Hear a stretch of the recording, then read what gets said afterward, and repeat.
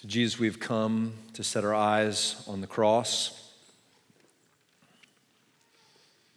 And we pray today that you would do a work of renewal in us. Set our gaze upon it. Help us not to look away. Give us deeper understanding of what you were doing in your death and in your suffering. Center our lives around it.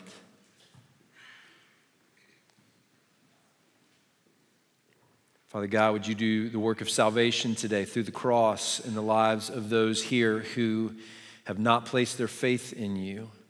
May they see in your cross the greatest act anyone has ever done.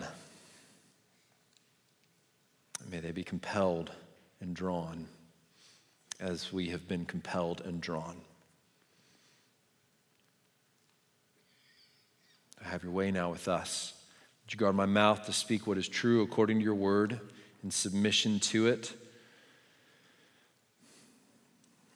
Make us rich now. Make us rich in truth through your word. Through a meditation upon the cross of your Son, Father, in whose name we pray. Amen. Amen. Well, if you got your Bibles, turn with me to Isaiah chapter 52. We're going to look at the end of chapter 52 and the beginning of chapter 53. If you've been with us in our study of the book of Isaiah, we have come now to the pinnacle of the entire book. So this is what everything that we have looked at up to this point has been building to. This is it. Everything that we have looked at about Isaiah declaring to God's people that he was judging them to purify them, and then he was going to purify the nations, and then he declared that he was doing a work of salvation to bring people from every nation, every tribe, every people group into his eternal kingdom. And then he revealed that because we were unable to, and his people Israel were unable to accomplish that work as they were called to, that he was going to raise up a true and better servant who would do that work. We know him as Jesus.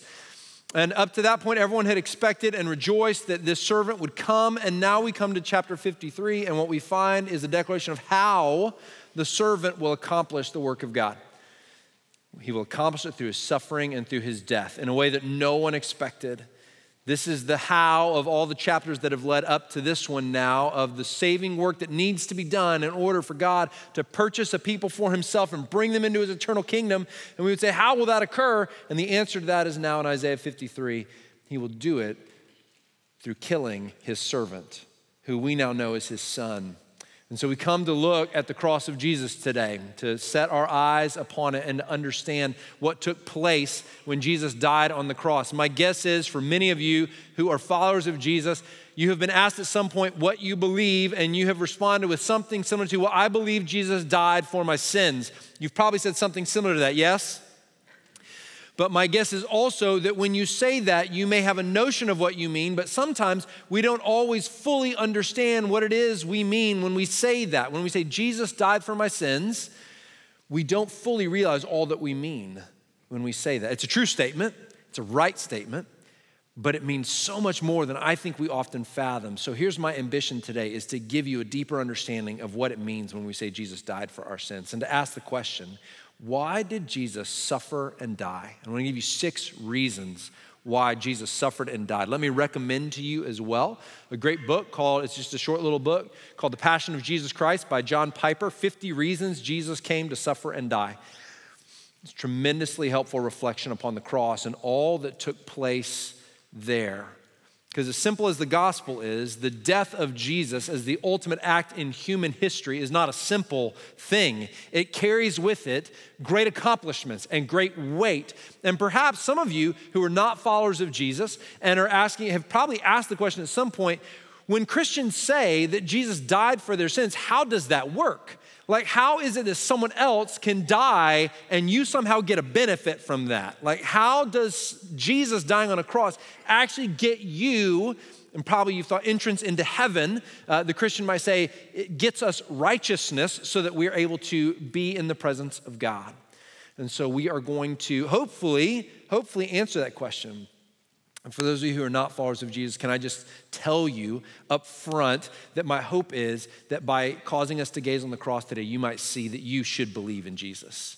You should give him your very life because he offers you something no one else can offer, and he has done something no one else can do. And that you would see in him a picture of one who is worthy of your love, worthy of your affection, and worthy to be followed, worthy of your whole life. And follower of Jesus, that you would begin to see where your life does not align with the cross. That you would know, Christian, that the cross is our ethic, it is our morality, it is our identity. It is supposed to saturate and stain everything that we are and everything that we do. And we, as Isaiah testifies for us in 53, all like sheep have gone astray. That we wander from that, and we are going to do, I pray, the hard work today of recentering ourselves around the cross of Jesus. So let's look at it together. It's a passage that warrants being read in its fullness altogether. So I just want to read, beginning in Isaiah 52, verse 13, all the way through the end of chapter 53, which is 12 verses, chapter 53. So let's look at it together. And then we'll observe 6 reasons why Jesus Christ suffered and died. Verse 13 of chapter 52, "Behold, my servant shall act wisely. He shall be high and lifted up and shall be exalted. As many were astonished at you, his appearance was so marred beyond human semblance and his form beyond that of the children of mankind.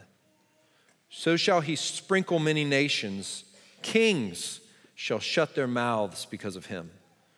For that which has not been told them they see, and that which they have not heard they understand. Who has believed what they heard from us? And to whom has the arm of the Lord been revealed? For he grew up before him like a young plant and like a root out of dry ground. He had no form or majesty that we should look at him, and no beauty that we should desire him. He was despised and rejected by men, a man of sorrows and acquainted with grief, and as one from whom men hide their faces. He was despised, and we esteemed him not.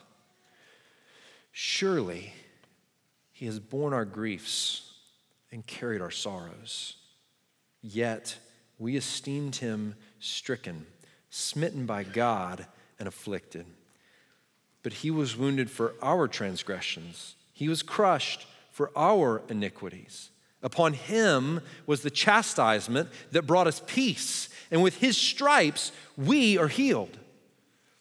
All we like sheep have gone astray. We have turned every one to his own way, and the Lord has laid on him the iniquity of us all. He was oppressed and he was afflicted, yet he opened not his mouth. Like a lamb that is led to the slaughter, and like a sheep that before its shearers is silent, so he opened not his mouth. By oppression and judgment he was taken away. And as for his generation, who considered that he was cut off out of the land of the living, stricken for the transgression of my people. And they made his grave with the wicked and with the rich man in his death, although he had done no violence and there was no deceit in his mouth. Yet it was the will of the Lord to crush him. He has put him to grief. When his soul makes an offering for sin, he shall see his offspring. He shall prolong his days.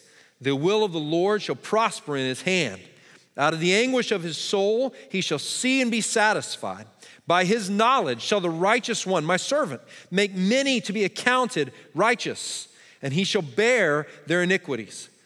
Therefore I will divide him a portion with the many, and he shall divide the spoil with the strong, because he poured out his soul to death and was numbered with the transgressors.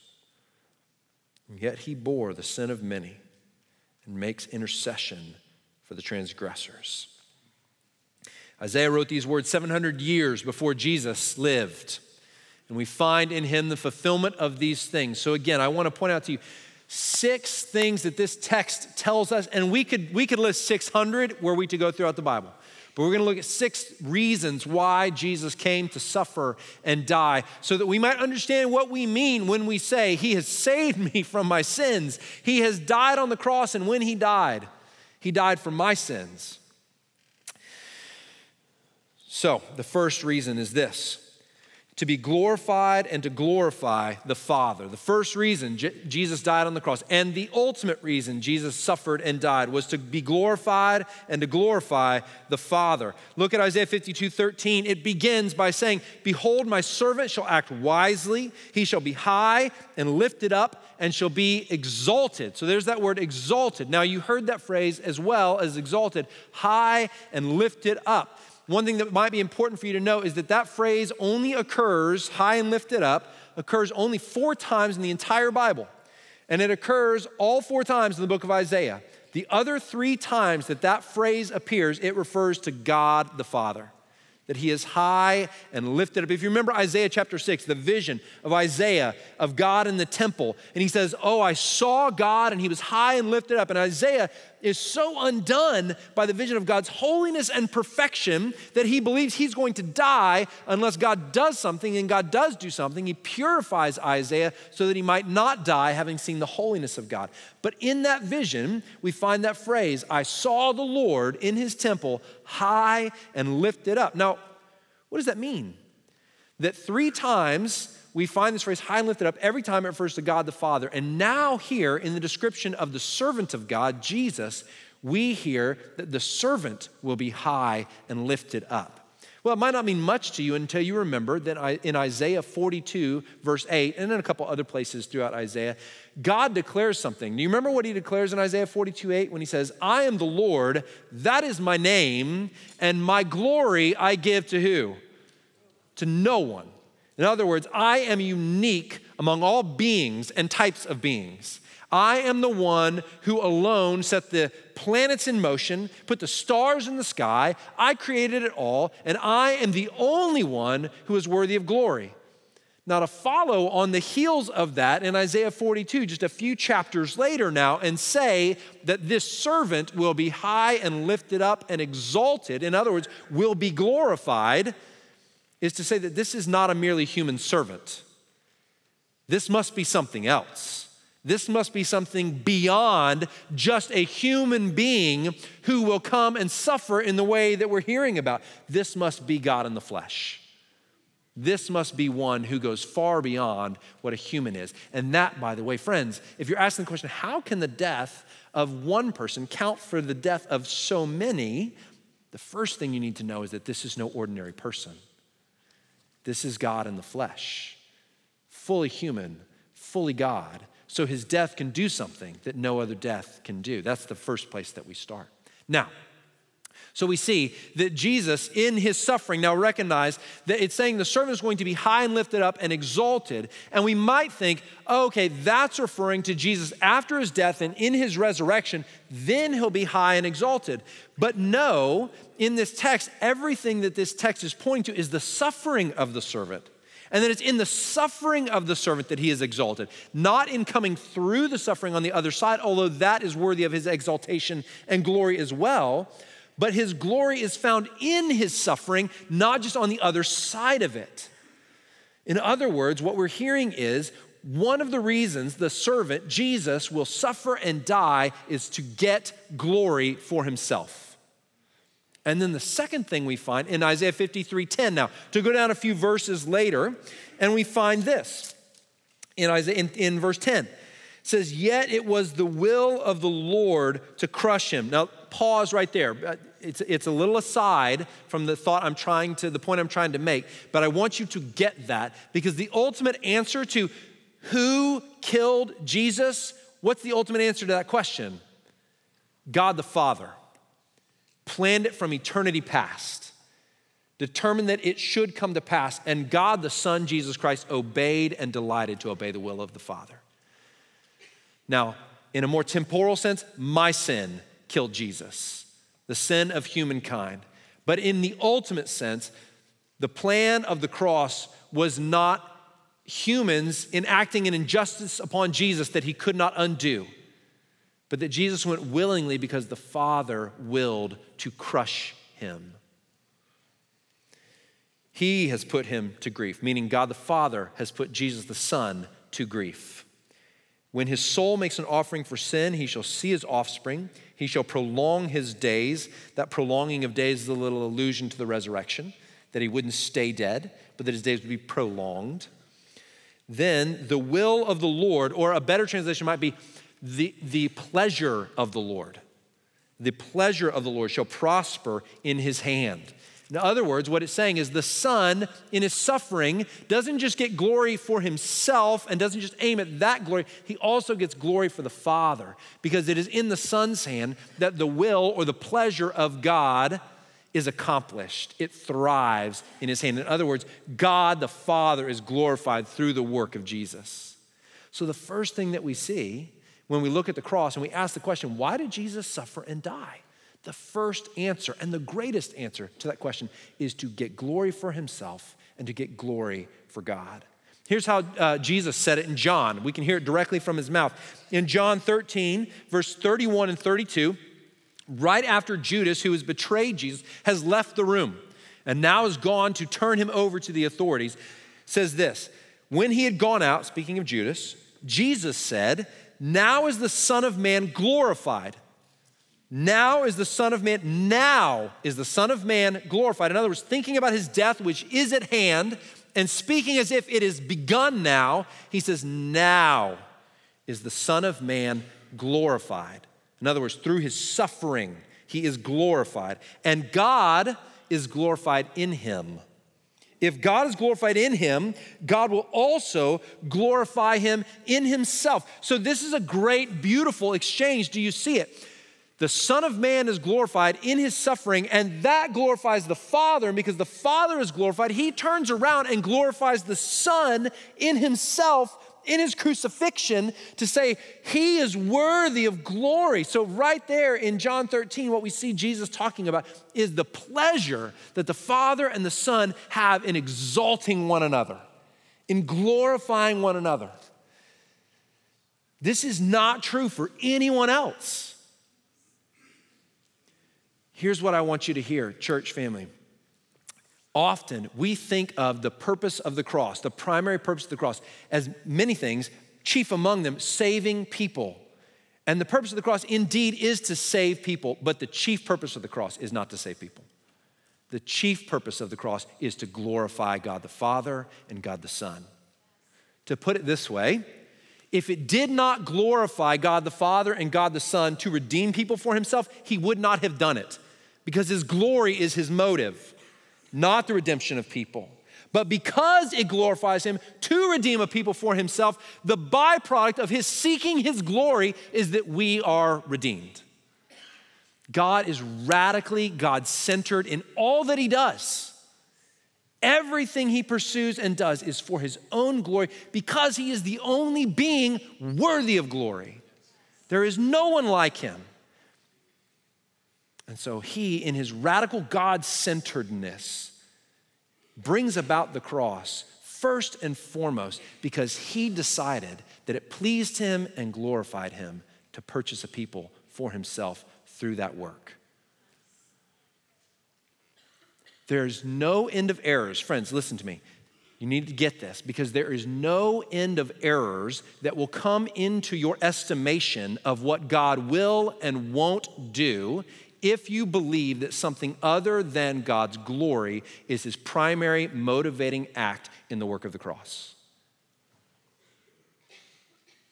God is radically God-centered in all that he does. And oh, that we would be that radically God-centered in all that we do.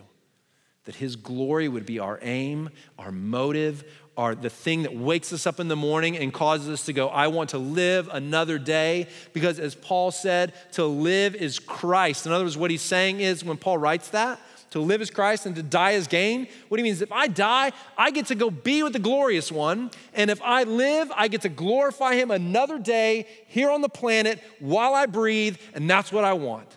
And so I can't determine, he says for a minute, I can't determine, actually wait, no, I can't. It's better to depart and be with the Father. That's better. I want that.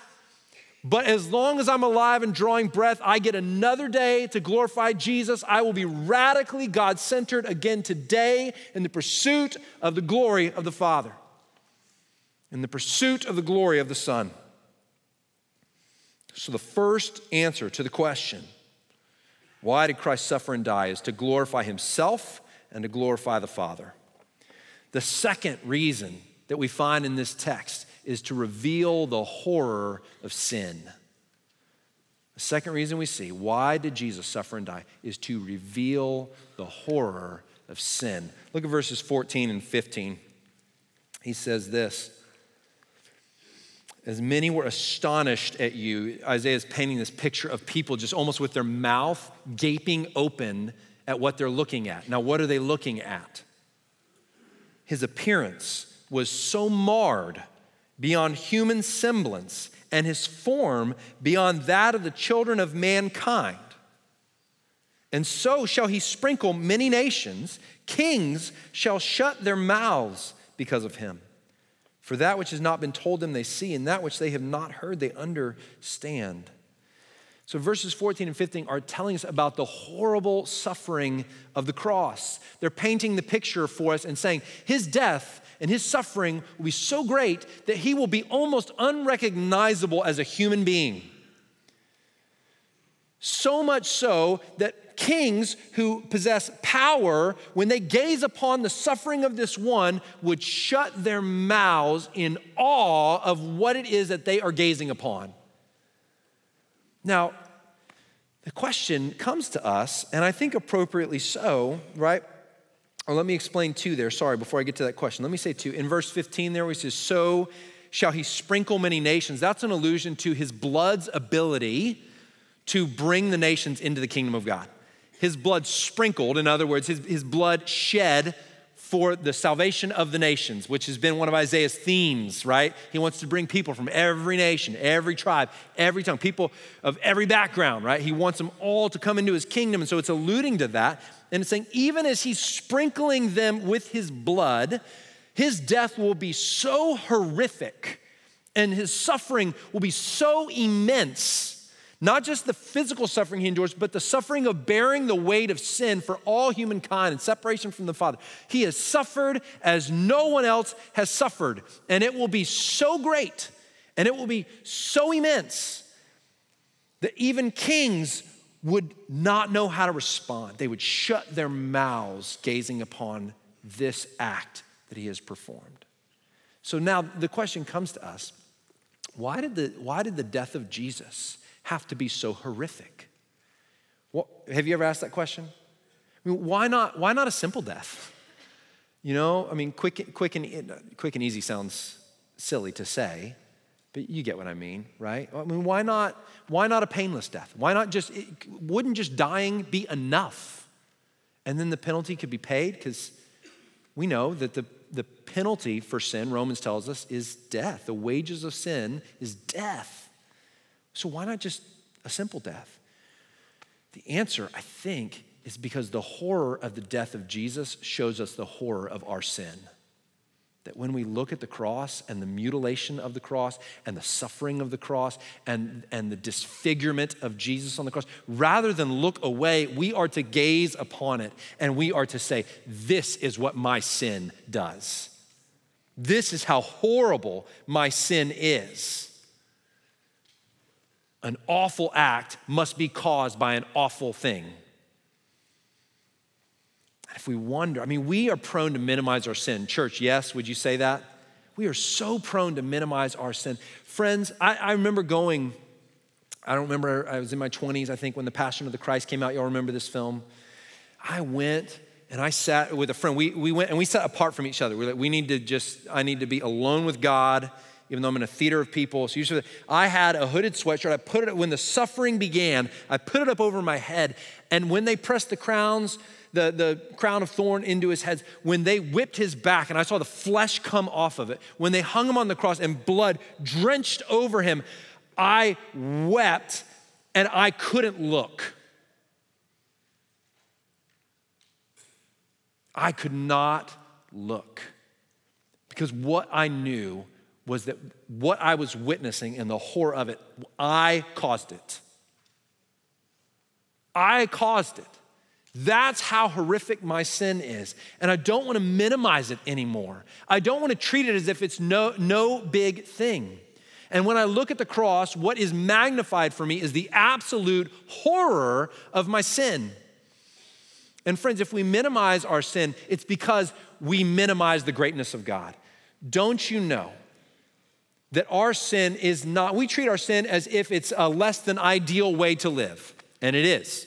We treat it as if it diminishes our thriving and flourishing, and it does. We treat it as if it hurts other people, and therefore we should be sorry. It does, and we should.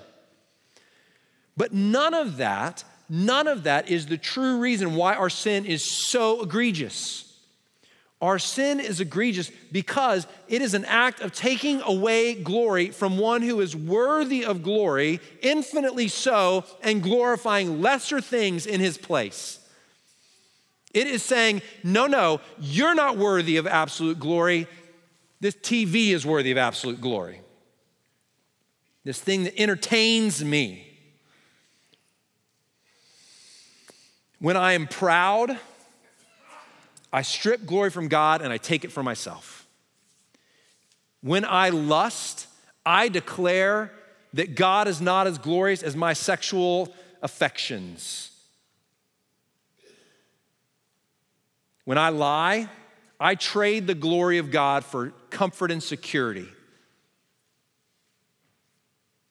And again it goes. You list your sin, and every single one of us can make that list and say, the horror of it, displayed on the cross that I now see, is I have a physical manifestation of how horrific my sin is. The horror of it is that it strips glory from God. That's what makes it so egregious. The third thing that we see, why did Jesus suffer and die, is to teach us not to love the praise of men more than the pleasure of God. To teach us not to love the praise of men more than the pleasure of God. Look at verse 3. It says, he, Jesus, was despised and rejected by men, a man of sorrows and acquainted with grief, and as one from whom men hide their faces. He was despised, and we esteemed him not. So verse 3 is telling us about the rejection of Jesus by people. Now recognize that happens in a multi-layered way in the life and death of Jesus. The cross is the ultimate expression of his rejection and of his being despised. And the rulers that put him on the cross put him there because he refused to dance for their applause. He refused to say, I'll line up with what you're saying about God, even though it's not true. I will declare what is true, and I will call you to repentance, and in doing so, I will end up on a cross because I will not seek to please you. I will seek to please God. I will live for his pleasure, not for your applause. But it happens, like I said, in a multi-layered way. Even his disciples, even Peter, upon whom he says, you are Peter, and upon this rock I will build my church. Even he, when Jesus spoke about his suffering, said, no, far be it from you to suffer. Don't talk like that. And he has to say to Peter, get behind me, Satan. Get behind me. You do not understand the heart or the will of God and what his purposes or intentions are. I must suffer and I must die because it is God's will to be glorified by redeeming a people for himself through my blood. And I will accomplish that purpose. So even those who knew him best and abandoned him ultimately, stuck with him all the way to the cross. They did the best of anyone, by the way. They got all the way to the cross before they jetted, but he was rejected and despised far before that. So Jesus' whole life is one of rejection and being despised at multiple points. As it becomes clearer and clearer who he is, fewer and fewer walk with him. And as it becomes clearer and clearer what his mission is, fewer and fewer walk with him. But here's the question that I have for us, is do we live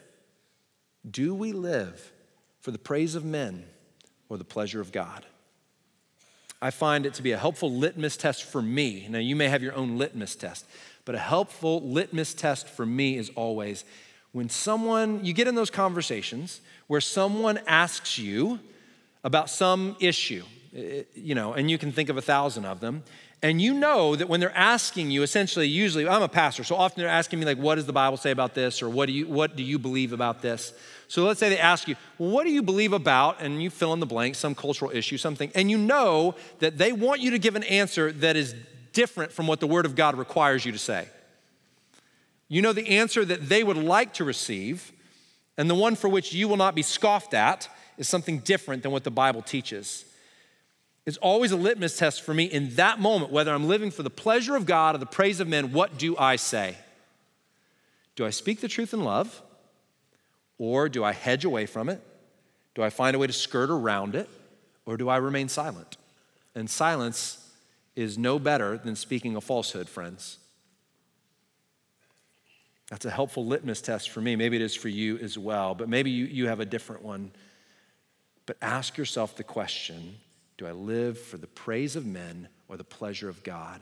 And the cross is this great gift for us in so many things, but one of the great gifts of the cross is that it reminds us, it gives us something to compel us to live for the pleasure of God, not the praise of men. Fourth thing we see in the text, why Jesus came to suffer and die is to bear the wrath of God as our substitute. Look at verses 4-6. This really is the center of the whole text. And if I could send you away with one thing, like if I could preach a one-point sermon, this is the one point I would have preached to you today. Look at verse 4-6. Surely he has borne our griefs and carried our sorrows, yet we esteemed him stricken, smitten by God, and afflicted. In other words, what it's saying is he bore the death that we should have died. When it says he has borne our griefs and carried our sorrows, it's talking about in his death, he died the way we should have died. And as he carried those things for us, even while he did that, what was our response to that? What was the human response to that? We considered him smitten and afflicted by God. In other words, rather than saying he is God's servant doing God's will in a way that I did not, we say God must have rejected him. We consider him smitten by God and afflicted. But, in other words, but that was not the case. That perception is wrong. He was wounded for our transgressions. He was crushed for our iniquities. Upon him was the chastisement that brought us peace. So there are three ways that the text is telling us right there that the penalty he received was our penalty, and the reward received from it is our reward. He takes the punishment, and we get the reward. Now, if you've been in church a while, that's probably not a new concept. You've probably heard that before, right? But here's the thing I want to kind of reinforce for us in hearing this, right? That is the language that we just read. That's the language of substitution. By that, what I mean by that is that God had wrath towards sin that had to be poured out as a payment, or there was a penalty to be paid for sin. And because that penalty had to be paid, someone had to pay it. And rather than us paying it, Jesus stepped in to pay it on our behalf. He was our substitute. And what was he bearing when he was on the cross? The central thing that was taking place on the cross was that the wrath of God for sin was being poured out upon Jesus. Now, here's why I make such a big deal of that. Because there are many theologians, pastors, preachers, teachers, there are many that want to make the cross about something other than the wrath of God being poured out. In fact, they want to deny that God has wrath towards sin at all because they think it's unbecoming to paint a picture of a God who has wrath for sin. They want to paint a picture of a God who loves, but not one who has wrath. But my friends, the scriptures just cannot justify that explanation. They just can't. Again and again, here, and I'll show you in Romans 3 in just a second, we see that God absolutely, positively has wrath towards sin. And the only question is, where will that wrath be expressed? On you or on Jesus? And to say, and usually those who want to dismiss the idea of the wrath of God want to do so because they want to say that ultimately, even those who don't trust in Jesus will ultimately be brought into the presence of God because God is loving, not wrathful. But again, the scriptures just don't justify that. Here's the way then the cross operates in that way of thinking is that rather than being a wrath-bearing object, a place where the penalty for sin is paid on your behalf and on my behalf, so that our salvation is by grace through faith and not by our own works, because the penalty is paid by Jesus, the work is done by Jesus, rather than it being what we call a substitutionary atonement. Rather than that being the case, it becomes an act of moral example for us. And so we look at the cross, and there's no penalty being paid on the cross. It is simply an act of self-sacrificial love that we should look at, admire, and then say, I should want to be like that. And because I see this moral example now, my heart fills with love for God, and in loving him, I am saved. But friends, here's the danger of that. I hope you see it already. The danger of that is that the weight of your salvation is no longer on the sacrifice of Jesus and the penalty paid by him. The weight of it is on your ability to follow the example that you see set for you on the cross, which means it is still a salvation that has to be earned by something you do rather than by something that was done for you. And can you honestly tell me that you think you can follow the example of Jesus on the cross? It's a dangerous place to be. On the cross, Jesus bore the wrath of God as our substitute. The wrath you should have borne and I should have borne. And this is why his love is so amazing, because he did not sacrifice his wrath to express his love, nor did he sacrifice his love to express his wrath, but he made a way that both could be completely fulfilled. Here's how Romans says it. Romans 3:23 and 25 says it this way: for all have sinned and fall short of the glory of God. So there's our problem, yes? We have an issue, and are justified by his grace as a gift through the redemption that is in Christ Jesus, to which we say yes and amen.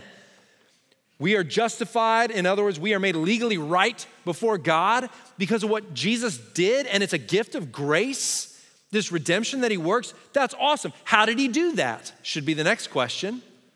And the response is in verse 25. Whom God put forward as a propitiation by his blood to be received by faith. That word propitiation, I know it's a big confusing word. It just means this, real simple: wrath-bearing object. That's what that word means. So in other words, we've all sinned and fallen short of the glory of God. We got a problem, but we are justified by the grace of God through the redemption that is found in Jesus Christ. Awesome. How did he bring about that redemption that we can receive by grace? How did that happen?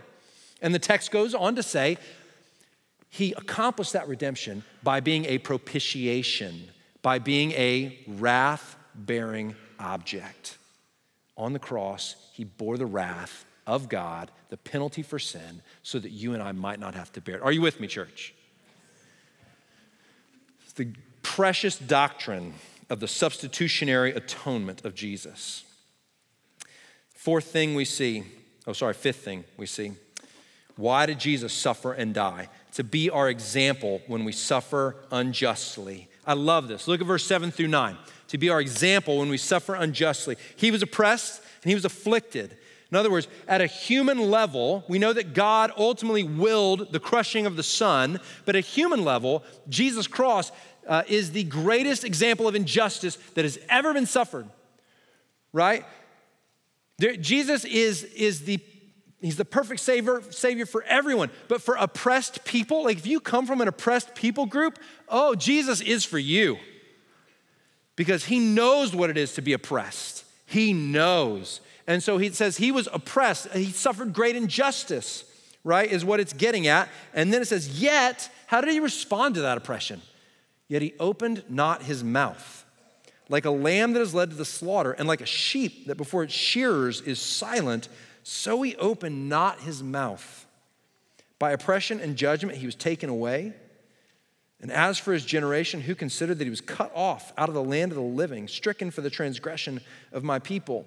In other words, what verses 7 through 9 is getting at is that even though Jesus on the cross suffered great injustice, one of the things he gives us in the cross is he gives us an example of how to respond to injustice, to entrust ourselves to God, to know that when we look at the cross, if God can work and intend to work through the cross, this great act of injustice, if he can use that and intend to use that so that he brings about good for his people, then we can know that there is no injustice we would ever suffer, no matter how bad, no matter how egregious. There is no injustice we could suffer through which we cannot look at the cross and say, God can and will work this for the good of those who love him and are called according to his purpose. When you suffer for righteousness' sake, when you suffer for the sake of righteousness, whatever that suffering may look like, when you suffer for the color of your skin, friends, when you suffer because you stand for righteousness at work,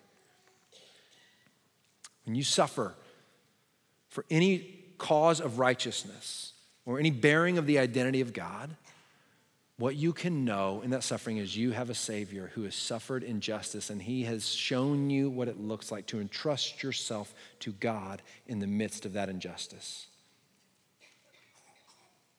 To trust him in it.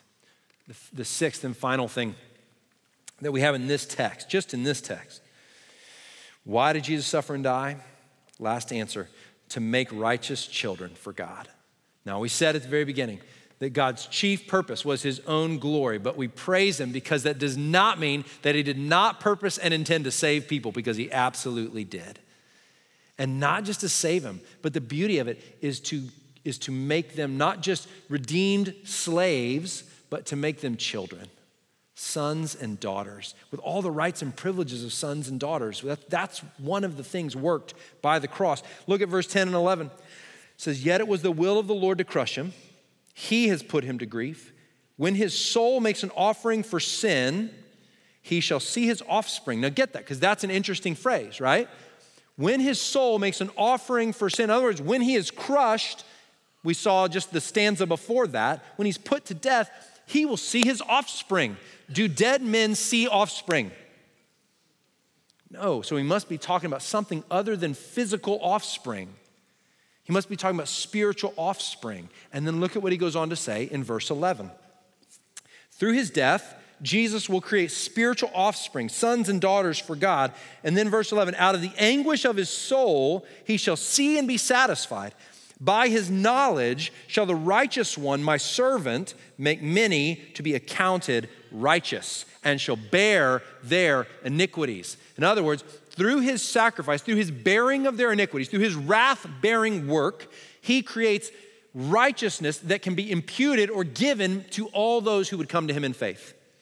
And when he imparts that righteousness, he doesn't just make you a righteous slave, he makes you a son or daughter, offspring of the Father.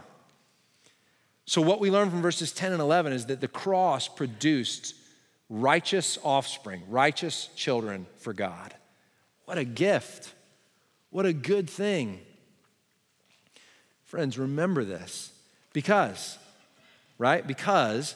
the cross does not just help you hate your sin when you see the horror of it. And it doesn't just remind you that God is radically God-centered and that he does everything for his own glory. And it doesn't just remind you, we already said the horror of your sin. It doesn't just remind you that you are freed from the prison of approval seeking from people. It doesn't just give you an example to follow when you suffer injustice. It makes you a son or daughter of the King. You belong to him. And in those moments where you wonder if he loves you and you wonder, like, do I belong to him? And like, is he still for me, not against me? Be reminded that the cross, the cost of the cross, the horror of the cross made you a son or daughter. And if he went to that great a length to make you a son or daughter, would he remove you from his family?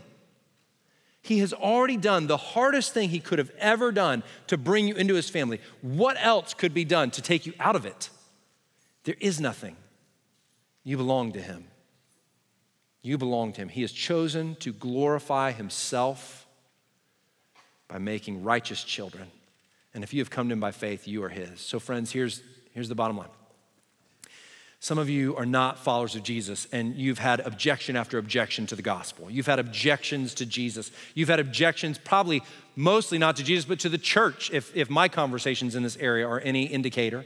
And you've heard again and again, we're a bunch of hypocrites and we don't always get it right and we don't love well. And can I just stop all of that for a moment and say, look at the cross. Gaze at nothing else but the cross. if everything that we have just said about what Jesus has done on the cross, then it is clearly the greatest act in all of human history. And is one like that not worthy of your allegiance? Is he not worthy of your life? Put aside all the other objections for one moment and ask yourself, when I gaze at the cross, do I see one that is worthy to be called my God, my Lord, my Savior? Follower of Jesus, Christian, perhaps, as Isaiah declares, like sheep we have gone astray, and something other than the cross of Jesus has begun to mark our life. The pursuit and love of power, the comfort of money, the pursuit of entertainment and pleasure. I don't know what it is. The central marker of your life and of my life is to be the cross of Jesus. Return to it and love him. Gaze upon his cross and love him. He will stir the embers of your affection into a white, hot, raging inferno as you gaze upon the cross. As your affections dwindle, don't look anywhere else. Don't look for little nuances and little subtle ideas to try and re-spark the flame of affection for God. Return to the cross and gaze upon it and sit in silence, looking again and again at the cross, and you will find once again that the embers of the ashes are stirred into a great fire. Come. Pray with me. So, Lord Jesus, we've gazed upon your cross, and I pray that we've done so without looking away.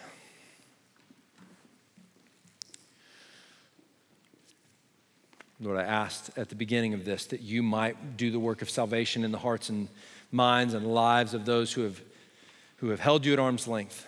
And so now I'll say, for those of you for whom that is the case, if you sense in your spirit a prompting from God, you can simply say something along these lines to him. God, I recognize that I have rebelled against you.